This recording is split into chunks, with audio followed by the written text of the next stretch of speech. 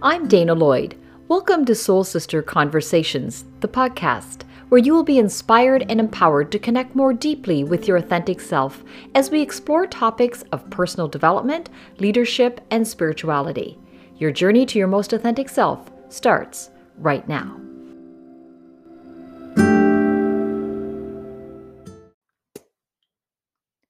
Today we are talking about living unrestricted. Wouldn't that be great? Maria Morehouse was caught up in diet culture, even as a trainer and coach. She says she has made the leap out of diet culture and now she helps women break free of it too. We have a great conversation around misconceptions, messaging, and how to live in an authentic and balanced way. It's time to improve your relationship with food and movement. Maria Morehouse, welcome to Soul Sister Conversations. Thank you. I'm glad to be here.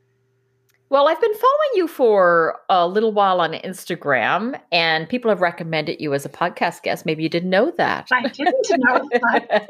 It's nice to be noticed, isn't it? Yeah, lovely. And one of the things that I noticed on your profile is that you have this philosophy of live life unrestricted. And I like that idea, and I wanted to explore that with you.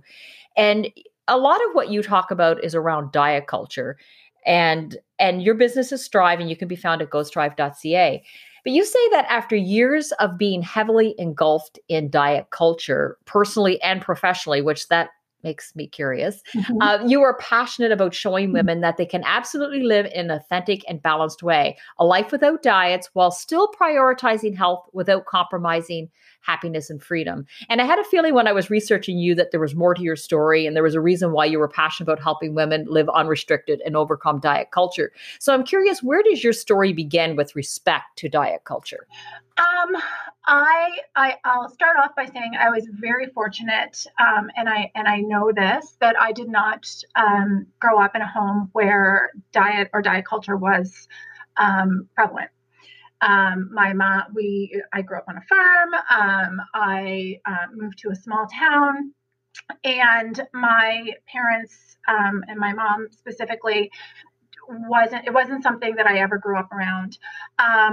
Fast forward, I had children very young. I was 22 when I was introduced to a diet. I had never been on a diet until I was 22 after my second child.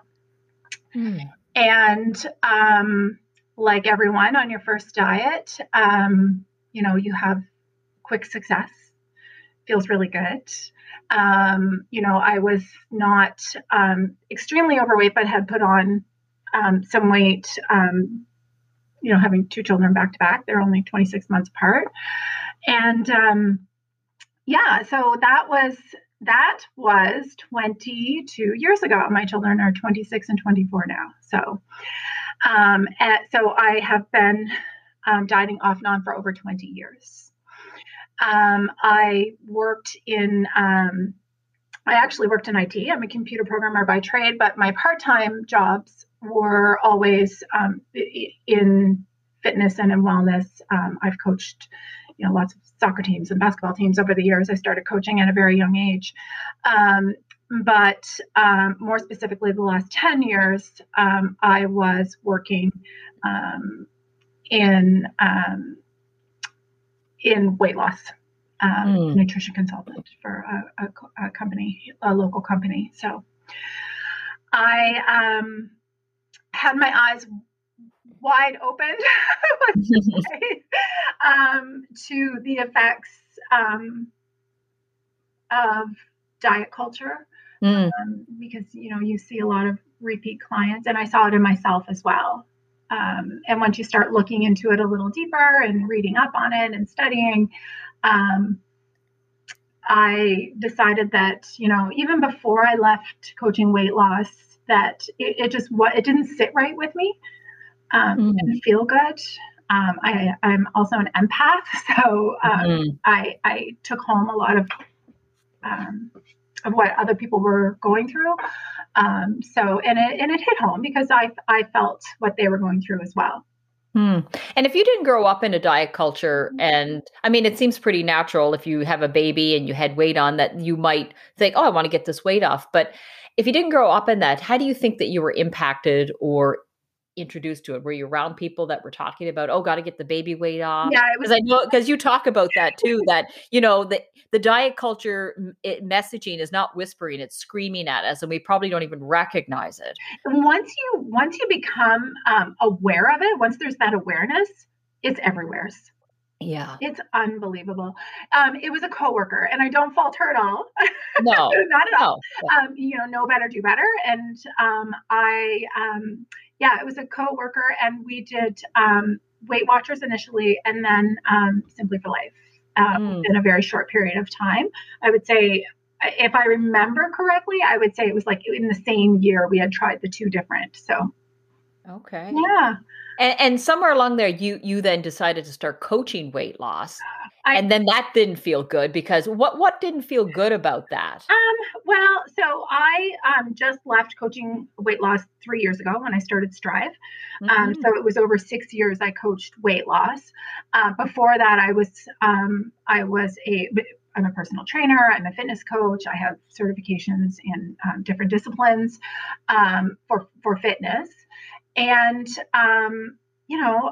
I coached the go hard, go home, and the restrictive you know um, nutrition bit. And what happens is, over those 6+ years, the reoccurring clients that I saw it was really hard, right? Because one, you feel like you didn't do a good job initially. Right. And two, it was that feeling of, you know,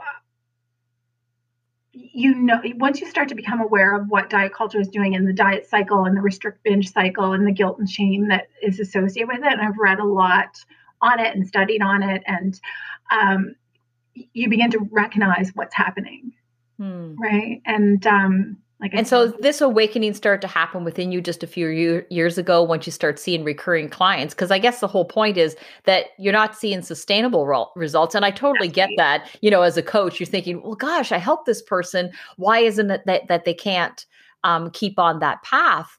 And obviously that has to be playing into your mind, thinking, why isn't this working? That's right. Is that the shift that, Yes. and I guess, because you said you made the leap out of diet culture. How did you ultimately do that as a weight loss coach? I started hosting women's wellness retreats, and was doing that part time for a year or so before I left. And I really enjoyed it. I really enjoyed the type of retreat that I was hosting, like an all inclusive, like anybody can do this. And that gets to my point of living unrestricted. I truly Mm-hmm. believe that we can do anything we put our mind to. I don't know why. I think I was just born that way. You're an optimist. I do.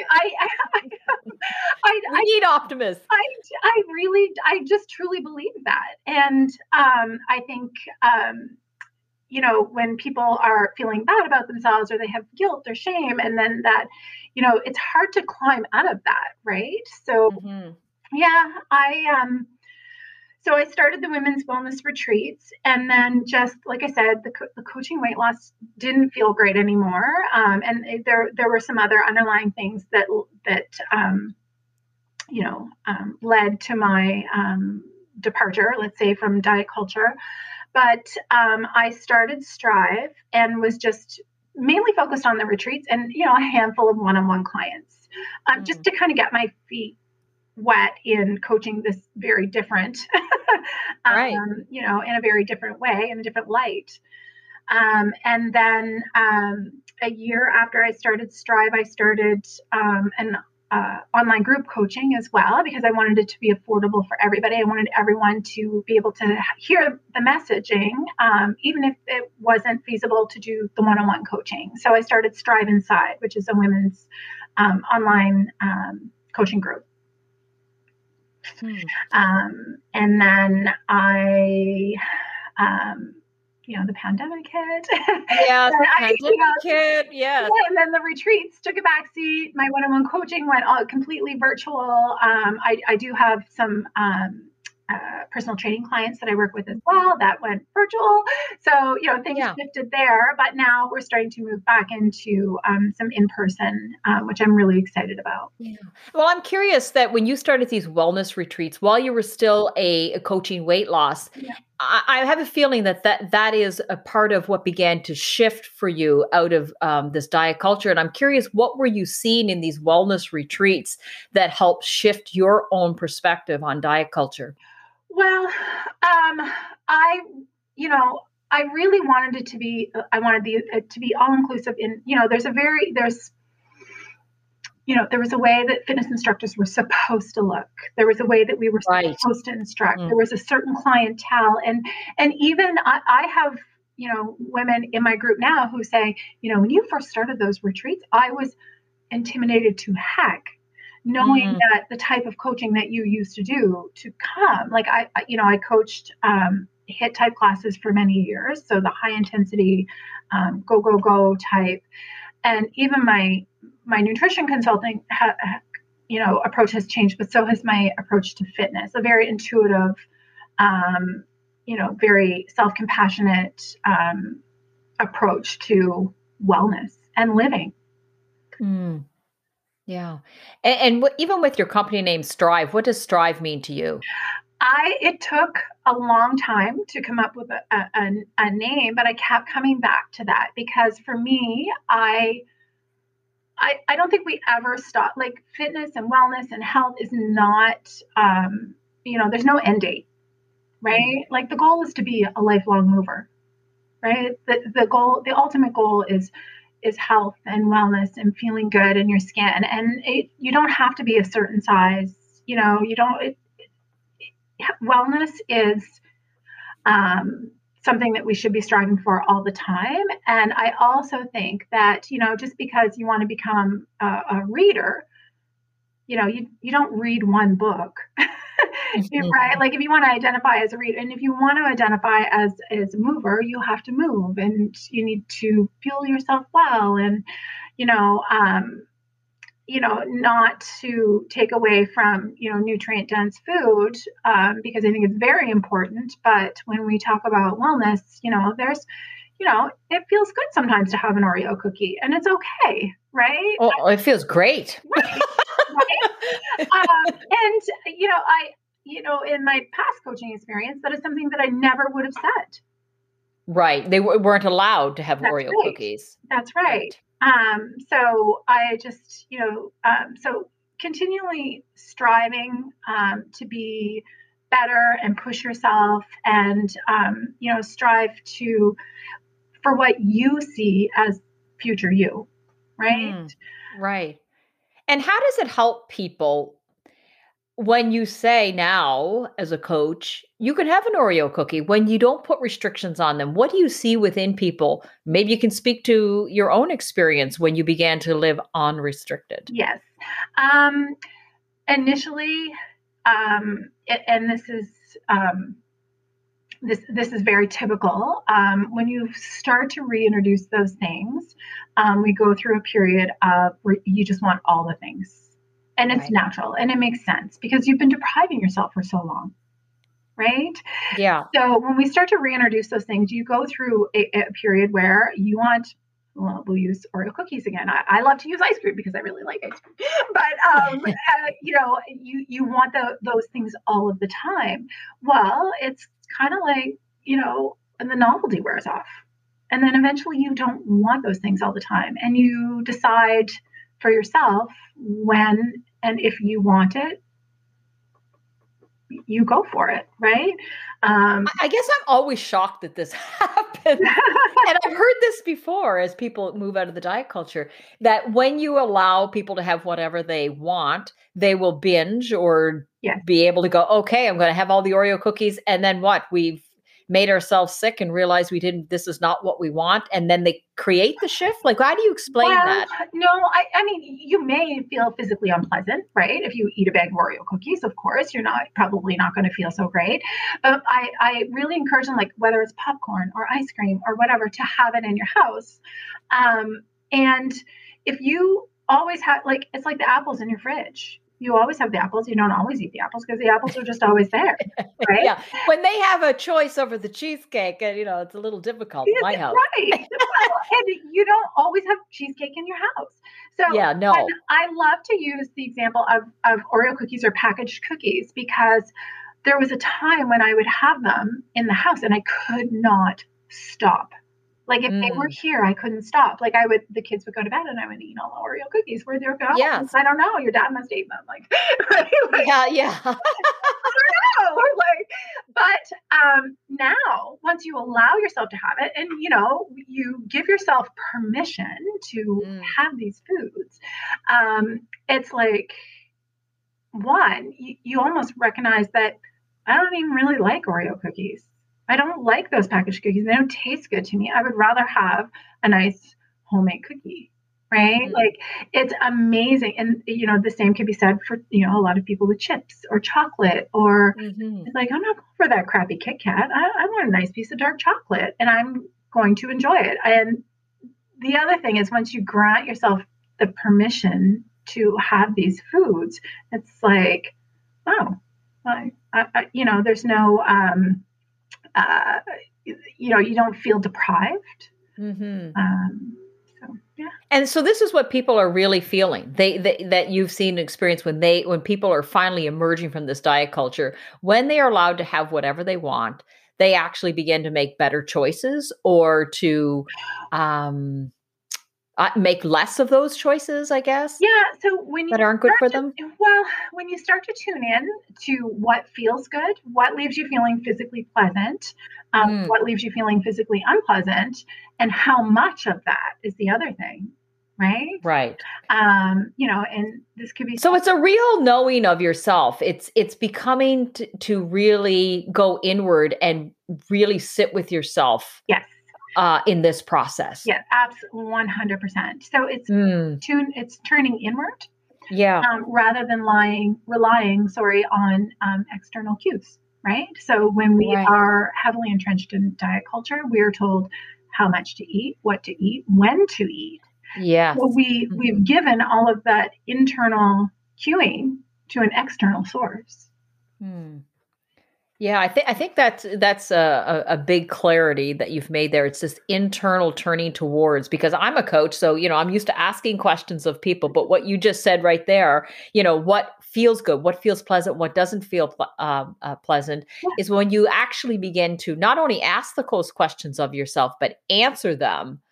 You can't deny the awareness. You're becoming conscious in your life. I mean, it's really kind of a spiritual experience. absolutely. Yeah, Yeah, absolutely. Well, and coming awake.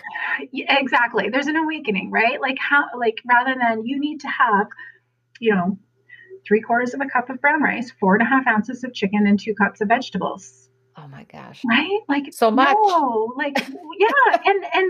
And That's too much. what if, Too much thinking. yes. And what if you just sat down and had a really nice balanced plate and ate until you were full? Until you were like pleasantly full, not over full. Like we're talking Right. hunger scale here. Like on a Right. scale, like I don't want to feel so full that I physically feel unpleasant or so hungry that I'm ravenous. That kind of happy medium, right? It's so funny because I just finished reading a book by Dan Butner. It's the blue zones around the world, the 5 different areas where people have the most century live to 100, Yes. and one of the things that came out of long living is this idea of eating till you're just pleasantly full. It was almost like 80% full, like not overstuffed, Yes.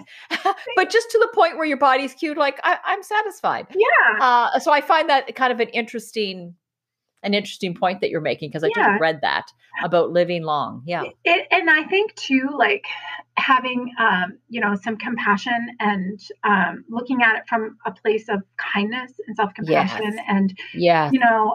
curiosity. Like, Yeah. I may have overdone it on the Oreos, but why? Like, why did I go to Hmm. that? Was it a mood? Was it a stressful day at work? Was it, and then developing other skills to deal with those emotions rather than turning to the bag of Oreos is the other Yeah. part of that. Yeah. And I want to talk to you about that a little bit more in a minute. Sure. But one of the things that you had said about this idea of being a mover. You said, like, if you're going to be a reader, you read more than one book. And so I think that's a great analogy. If you're going to be a mover, you don't move one time and call it quits. That's right. And one of the things that you said, which I thought was interesting, that you help improve women, improve their relationship with food and a movement relationship. And I'm like, ooh, I like that. I'm not working out. I'm in a movement relationship. So can you say more about a movement relationship? Why is that important? Part of this process, and how does that differ from what you used to do? Like you said, basically no pain, no gain, Yeah. go hard, go home, but that's Never miss not a what it's Monday. about. Right. Yes, Right. yeah, But it's yeah. not about that anymore. So you No. say more about be in a movement relationship? Yeah. So I really encourage the ladies in my group and in my one-on-one coaching to, first of all, what do you like to do? Right? How do you like to move your body? Don't think about maybe releasing the expectations of the way things used to be, right? And I'll use myself for an example. I would do HIIT, at least 5 times a week. I was boxing a couple times a week. I was playing soccer. I was exhausted. Yeah. Right? Yeah. And were you exercising even when you didn't want to? Oh yeah. Oh, Really? absolutely. And why was that? Because you were a coach, or you believe that, oh, I can't give any room, otherwise I'll gain weight? Exactly. So one, it was for weight management. Two, it was because fitness coaches should look a certain way, Right. right? And nutrition coaches should look a certain way. So you had to keep your image up. That's right. And the other thing was I was terrified of seeing a higher number on the scale, to be truthful. Right. Yeah. Yeah. Yeah. Absolutely. I Yeah. mean, I think a lot of people can relate to that. They live and die by the scale, and therefore also self-worth and That's right. self-esteem and confidence, that it shows up on the scale. Yeah. So Yeah. do you throw your scales out? I have a scale. I have probably weighed myself in the last 3 years, maybe twice. Hmm. So And it was yeah. just a And are you change. scared to get on the scale? I'm not scared. I just don't. I know that I still don't have, like, personally, I don't have a healthy relationship with the scale. If I don't know anybody who well, does. and I'll say to clients, because they'll ask, because remember, they're used to me being a weight loss coach, and I'll say, well, this is my opinion on the scale. If you can get on the scale and look at those numbers objectively and using it as solely data, absolutely. If you are getting on the scale and it affects your mood either way, good or bad, either it puts you in a good mood because you see a lower number or a number that you like, or it puts you in a bad mood because you're disappointed, then that is not the tool for you. Right. Mm. So that's a good point, because we look at a scale as a tool, and it's not a very effective one. It's not. So then what are some other tools that we should use for, I don't want to use the word measure, but just to use, or should we have none? Like, is the tool more Well, about how we feel? What are the guides that we should be using that are more healthy? there's tons of non-scale ways that we can kind of measure progress, if you will. I love to use the example of I had a client who, and now this was in my past life. This was in weight loss, but he had really made some big changes. He was starting to walk his dog and doing the things, and I love that he part-time worked out in his garage. And have you ever seen mechanics where they have those things? They're called creepers. On wheels, so you can slip Yes. your car. He said to me he used to push himself out from under the car, and he would roll off of it, push himself up, and stand up. And I'll never forget it, because my heart just exploded when he said, the scale's one thing, but to be able to roll out from underneath of this car and sit up and stand up without having to, so he really wasn't concerned too much about the numbers on the scale. It was more about his health, right? And Yeah. I love working with clients like this, right, where they weren't, driven by numbers. He really wanted to be able to do these things and play with his grandkids, but I think really an overall feeling of wellness is what we're after, right? And it's not just nutrition, and it's not just movement. Like, it's sleep and hydration and what brings you joy, right? Like Yeah. all of these things tied together is really kind of the way I coach now. Yeah. And those are so much better measures. Like just like you say, if you're want to play with your grandkids without getting winded, Yeah, really, or be able to walk around the block with your spouse, yeah, or find new ways to measure wellness, and that does not have to do with a number and serves you in a much greater way. absolutely. Yeah, Yeah. yeah. And so if someone is trying to figure out if they haven't been a mover, maybe never been, how you said find something that you like to do. What do you suggest for people to how do they get started finding something they like to do? Is it trying Well, and testing or I often will say, like, what brings you joy? Like, Hmm. what do you love? Like, and not what your mom loves or your sister loves or your best friend loves. Like, what do you love to do? Like somebody, like, I do enjoy a high intensity workout, but I know my body doesn't love it. So doing it, Mm, maybe once or twice a week for me is okay. And but if that's not their, dance, dance, like I have mm. so many women I group who like, Oh yeah. A lot of women love dance. yeah, Dance in your living room. yeah, Yeah. absolutely. One lady said to me, I used to love to play badminton. And I said, well, then let's find you a recreational badminton league. Or have you tried pickleball? Or have you, so it's finding things, helping them find things that they actually love to do. Yeah. Hiking. Okay, I want to be a hiker and I used to love to hike. Okay, well, you know what? One foot in front of the other. And, Yes. it only takes 10 minutes right now. And maybe by the end of the summer, you'll be able to hike a trail. Hmm. So really you're busting the myth or the misconception that you have to suffer to move You don't. or to just maintain a good weight, right? Yes.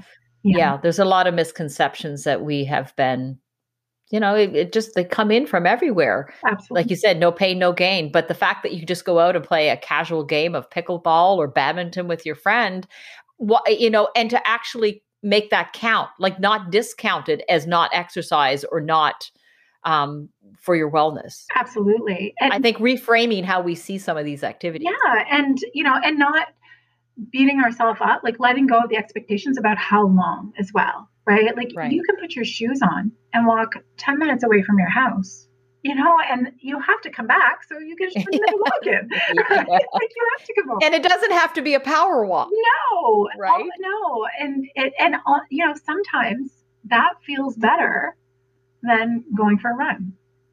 Yeah. Right. So really, Mm. again, being that, living and moving um, intuitively is tuning into what your body needs that day and letting go of the expectation of, oh, I said I was going to strength train. I had a terrible week. And I'm like, really? You had a terrible week because you missed a workout. Like, Right. no, come on. Like, right. So Yeah. really kind of letting go of that. The Yeah, letting go. It feels like you're doing a lot of, I mean, you probably do a lot of similar things that I do. Help people let go and reframing Yeah. because people don't see or they get stuck in a certain thought pattern, especially in your industry where certain things should equal exercise. That a gentle walk around the block wouldn't count, but it should. Yes, absolutely. Yeah. Yeah. Yeah. Yeah. And you say your healthiest weight is the one you can maintain without restriction. Yes. And so that's a big reframe really for a lot of people. It is because we, coming again from a weight loss coaching background, most of us have this idea of where we should be or where we, where society thinks we should be, and oftentimes that's not our healthiest weight because we're restricting either the amount of food, the types of food that we're eating. In some instances, it's whole food groups, Yeah. right? So again, not to get into too much detail about it, but we have a set point. And we're genetically predispositioned to that, right? And to think that you can move and eat a certain way to look like a certain person just isn't possible. Mm. It's just not. And there's a range that, and that fluctuates. And once you become aware of that, you're not beating yourself up because you gained a pound or two, right? Right. You're not Yeah. depriving yourself because you gained a pound or two, or your pants are just a smidge, too tight today, compared to yesterday. Well, there's so many things that can impact that, right? And once you recognize that and let go, I think again, that just takes your level of health and wellness, and we're talking about mindset stuff now, Right. to a different level. Right? And one of the things that you talk about is that you've already alluded to it, this idea of comparison. Even you yourself compared yourself to other people, what you thought a weight loss coach should look like. Because I was reading one of your Instagram posts, how you said comparison warped your thinking Yeah. of not being fit. For example, you said if you didn't look like the girl on the cover of the magazine, it meant you weren't fit. If you gained weight, it meant you weren't fit. Yeah. But I like how you say my fit is different from your fit. Absolutely. We're all different. And I think that's a great perspective shift is that what does my fit mean for me? That's right.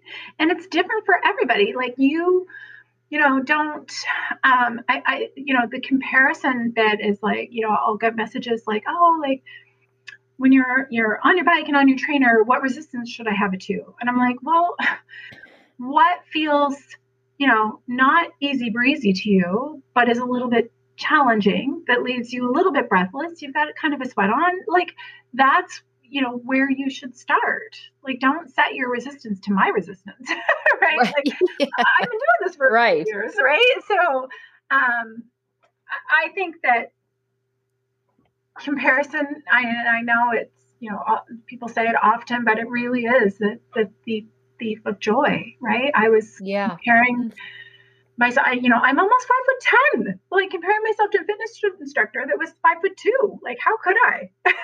Yes. And what we forget is all this marketing is people are photoshopped and lighting and all of these things on the covers of magazines. They make it unattainable. And that's one of the things you also talk about is that diet culture has taught us not to respect our bodies. Yes.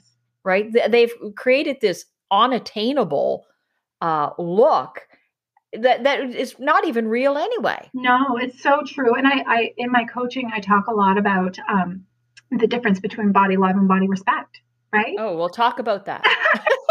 Well, it's the idea that, we don't have to love every single thing about ourselves. We really don't. But can you give yourself the respect to, eat nutrient-dense food, move your body, enjoy those pleasurable foods, in moderation? It is okay, right? And remembering that movement is something that we give to ourselves. It's almost like a gift, not something that we do to ourselves. Right. That's really powerful. Yeah. Because I think if you're in a diet culture, you're thinking it's something that you have to do to yourself. Like you got to kill yourself on the treadmill. Absolutely. Yeah. Yeah. Yeah. Give yourself. Exactly. Yeah. Yeah. It's a gift. And how does our language play into this? I mean, so you talk about, it's time to ditch those terms, like things that we probably don't even recognize are diet culture: guilt-free, cheat meal, clean eating. That one got me. I used to say clean eating. I'm like, no, clean eating. I'm like, someone said it's part of your diet culture. I'm like, it is? I thought I was doing a good thing by clean eating or diet friendly. So can you speak to language and how that matters? Yeah. I mean, let alone what talking to ourselves kindly. Yeah, it's and that is, I still catch myself. I will, in complete transparency. I lived and worked, as I said, in diet culture for a very long time. So occasionally I catch myself in the, using terms good and bad. Okay, well, removing morality, it's huge, right? You're not a good or bad person because you had a cupcake. Right. Right. You're not, just because you ate kale, there's probably it doesn't make you morally take the moral high ground. Exactly. I'm sure there's lots of bank robbers that eat kale, right? Like, come on, right? I heard a comedian say that, does kale have a publicist? Because it used to be the stuff that they put in the display case, but they put the meat on, and now it's like the superfood we're expected to eat. Like, who started that? Yeah, it's true. But I think just, and we, there's a whole, we do a whole coaching, section on that as well, right? and it really, and then, the food police, right? And that's our inner voice that tells us whether we're, good or bad. It says, oh, you're a bad person because you just ate there. You should feel guilt, or you should have shame for eating, the birthday cake, or, so just kind of removing the morality tied to it. Clean eating, come on, right? Like, Right. it's, yeah. Yeah. And we can fool ourselves, right? To think that Absolutely. but by words like clean eating. We're not dieting, I'm clean eating, That's right. Yeah. So it's a real check-in and reframing of how we see things. And it just feels like a constant message of stop beating yourself up. Like compassion is not reserved just for other people. It is also for ourselves. That's right. Yes. Yeah. Yeah. I mean, we wouldn't say half of the things that we say to ourselves Absolutely not. internally. To our friends or to our children. Exactly. I Exactly. hope not. Never. Yeah. Never. Like, why are we Right. speaking to ourselves that way? Yeah, absolutely. And I want to come back to the point that you were making earlier around awareness and this internal shift of talking Mhm. to yourself, of asking those questions, what brings me pleasure and what brings me joy? Mhm. Because one of your Instagram posts was around distinguishing between emotional hunger and physical hunger. Yeah. And we've known for a long time that so much of what we do eating is emotional. I think about it through the pandemic. Every time there was a new lockdown, it's like, oh my gosh, I mean, have we eaten more food during a pandemic and Exactly. hoard it Yeah. in our houses? Or you're just stressed because you didn't know what was coming. It Yeah. was very unpredictable with all these variants that food became very satisfying. Yes. And you say that there used to be a disconnect for you. And when I read this, I kind of almost feel like asking the question, what are you really hungry for? And I feel like, and maybe you can say yay or nay to this, is this a real key piece to getting out of diet culture? It is when you begin to understand why you're eating. Absolutely. Yeah. Yeah. And it's, the self-awareness is huge, right? Am I hungry, or am I just eating out of habit right now? Right. Stress or whatever. Well, Coping. yes, and it's kind of like the mom who, she puts her kids to bed at 7 o'clock and then finds herself in the pantry at 7:02, right? Yeah. It was A release. yeah. It's just it was like so. It's about building habits, adding. I like to coach to what can we add rather than subtract. As far as habits and skills.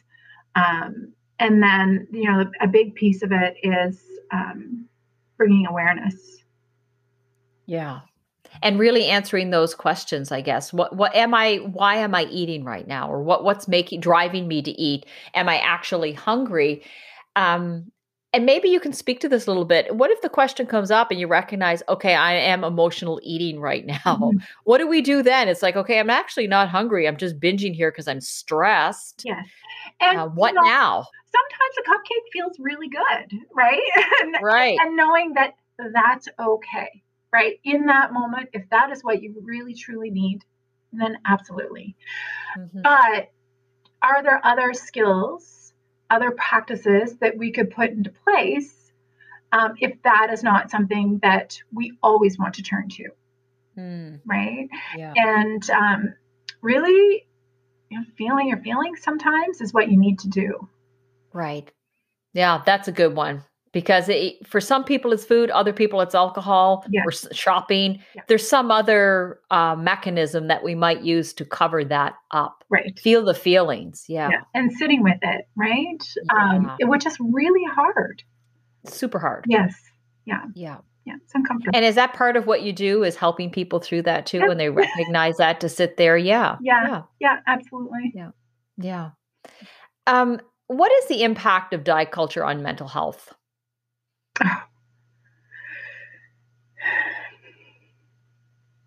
It's huge. Especially right now. Yeah. Yeah, there's a lot of people struggling. There's some people who are uncomfortable going out. As a result of the pandemic staying well, in yeah, a the lot, or pandemic staying in and how they may have coped, right? right? Yeah. Hmm. Uh, and I think,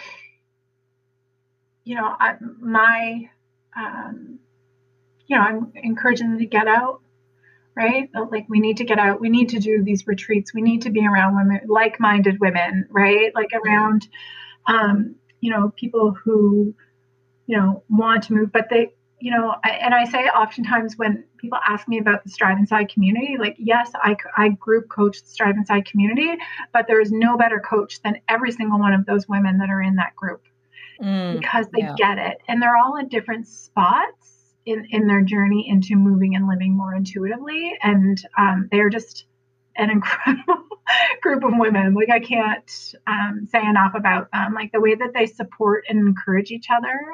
I do a coaching call once a week, but it's the after, right? Yeah. It's amazing. Tell me about the wellness retreats. Like what happens? What happens with those? Yeah. Some of them are day retreats and some of them are weekend retreats. So what would happen on a day retreat? Yes.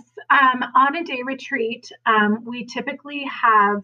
So the idea behind these retreats, when I was going through, I did the venture validation program through. It would have been Enterprise St. John at the time.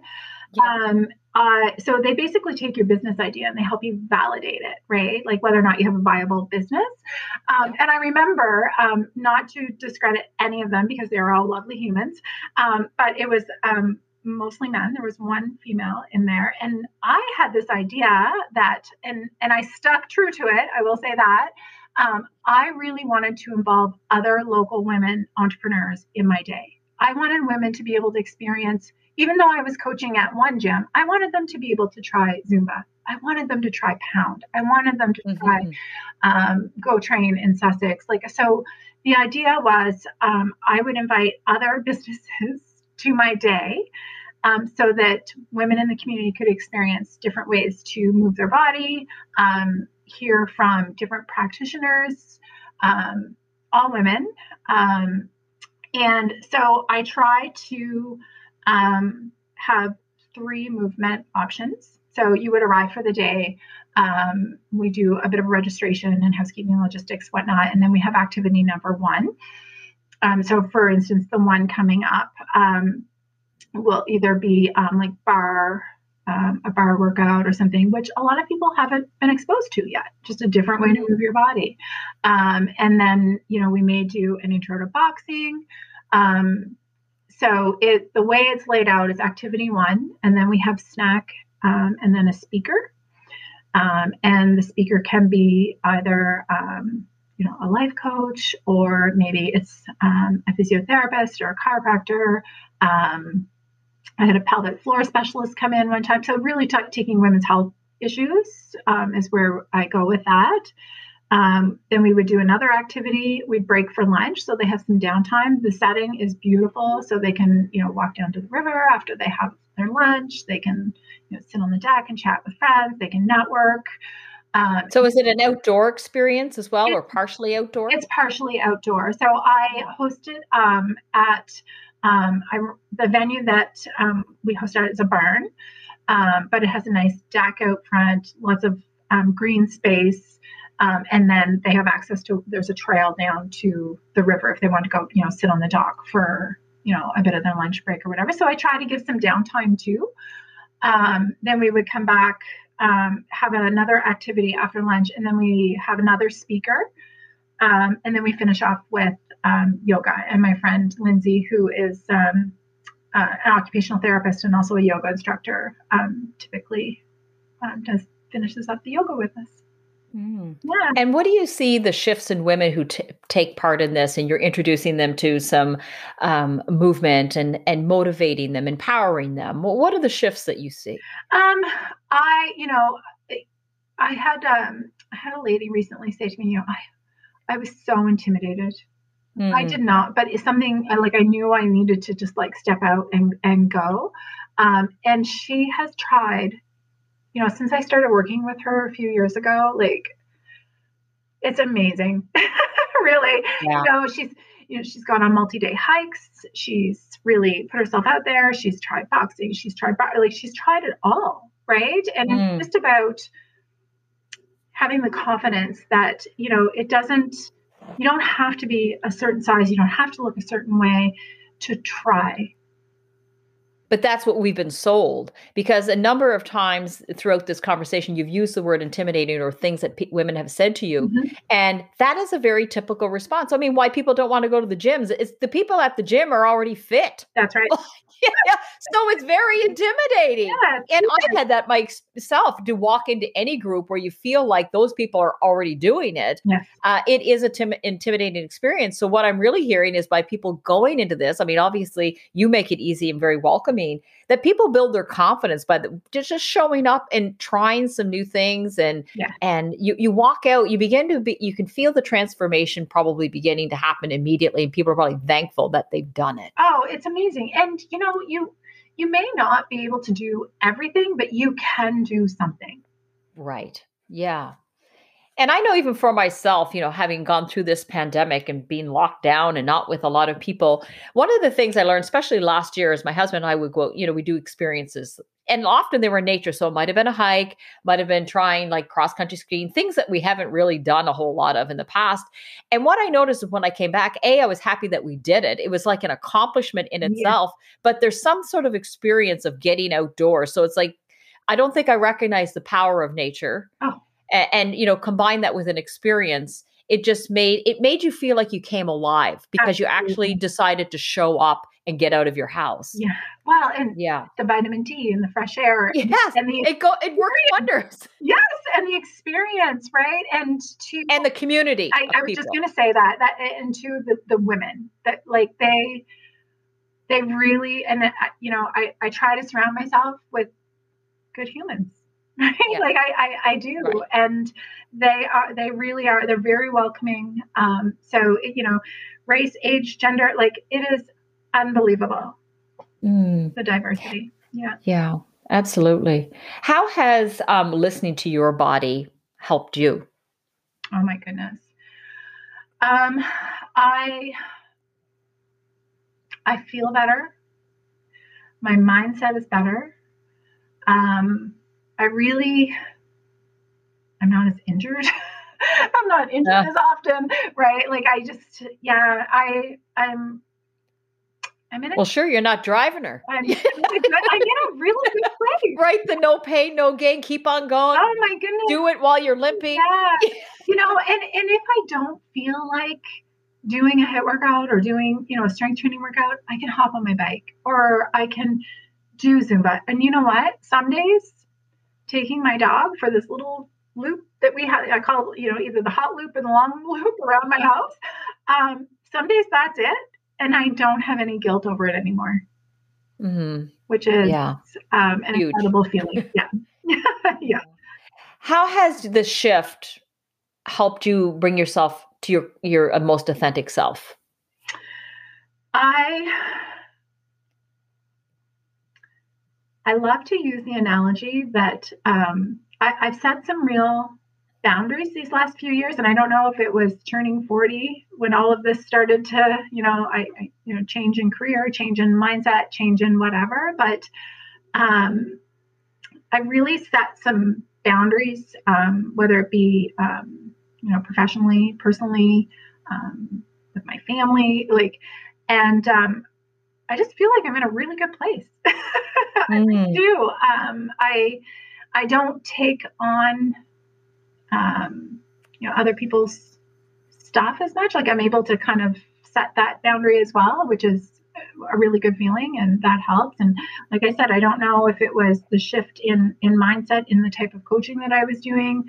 Was it setting the boundaries? Was it turning 40? I have no idea, but sounds like it might've been a combo. It really was.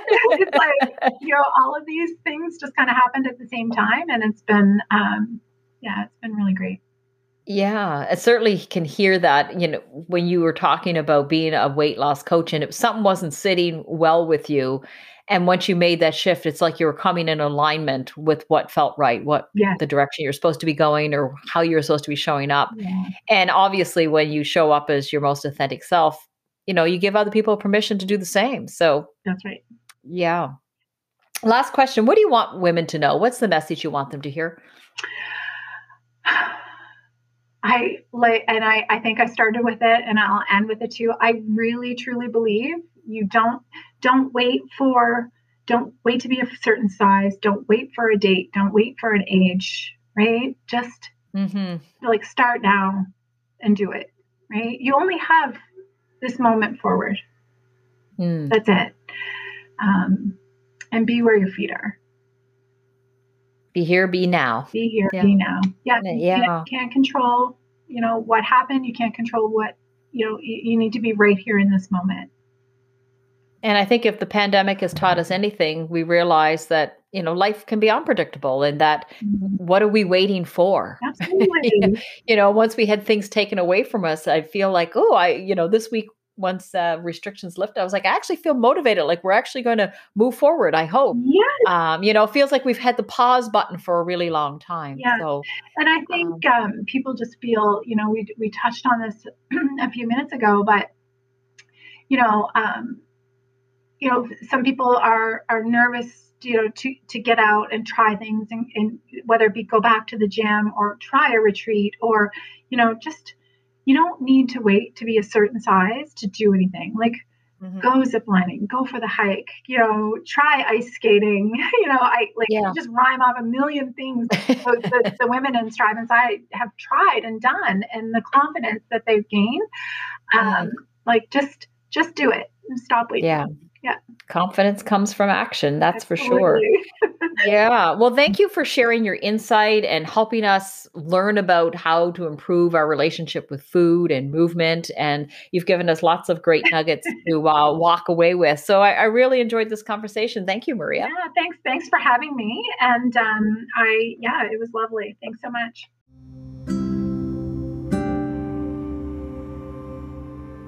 That was such a great conversation. If you loved it too, subscribe to the podcast so you don't miss an episode. Please go to iTunes to rate and review this podcast. And if you want to continue the conversation, connect with Soul Sister Conversations on the Facebook and Instagram pages. You can also find me on Instagram and Facebook at Dana Lloyd Leadership, on Twitter at Coach Dana _Lloyd, and of course on LinkedIn. See you next week.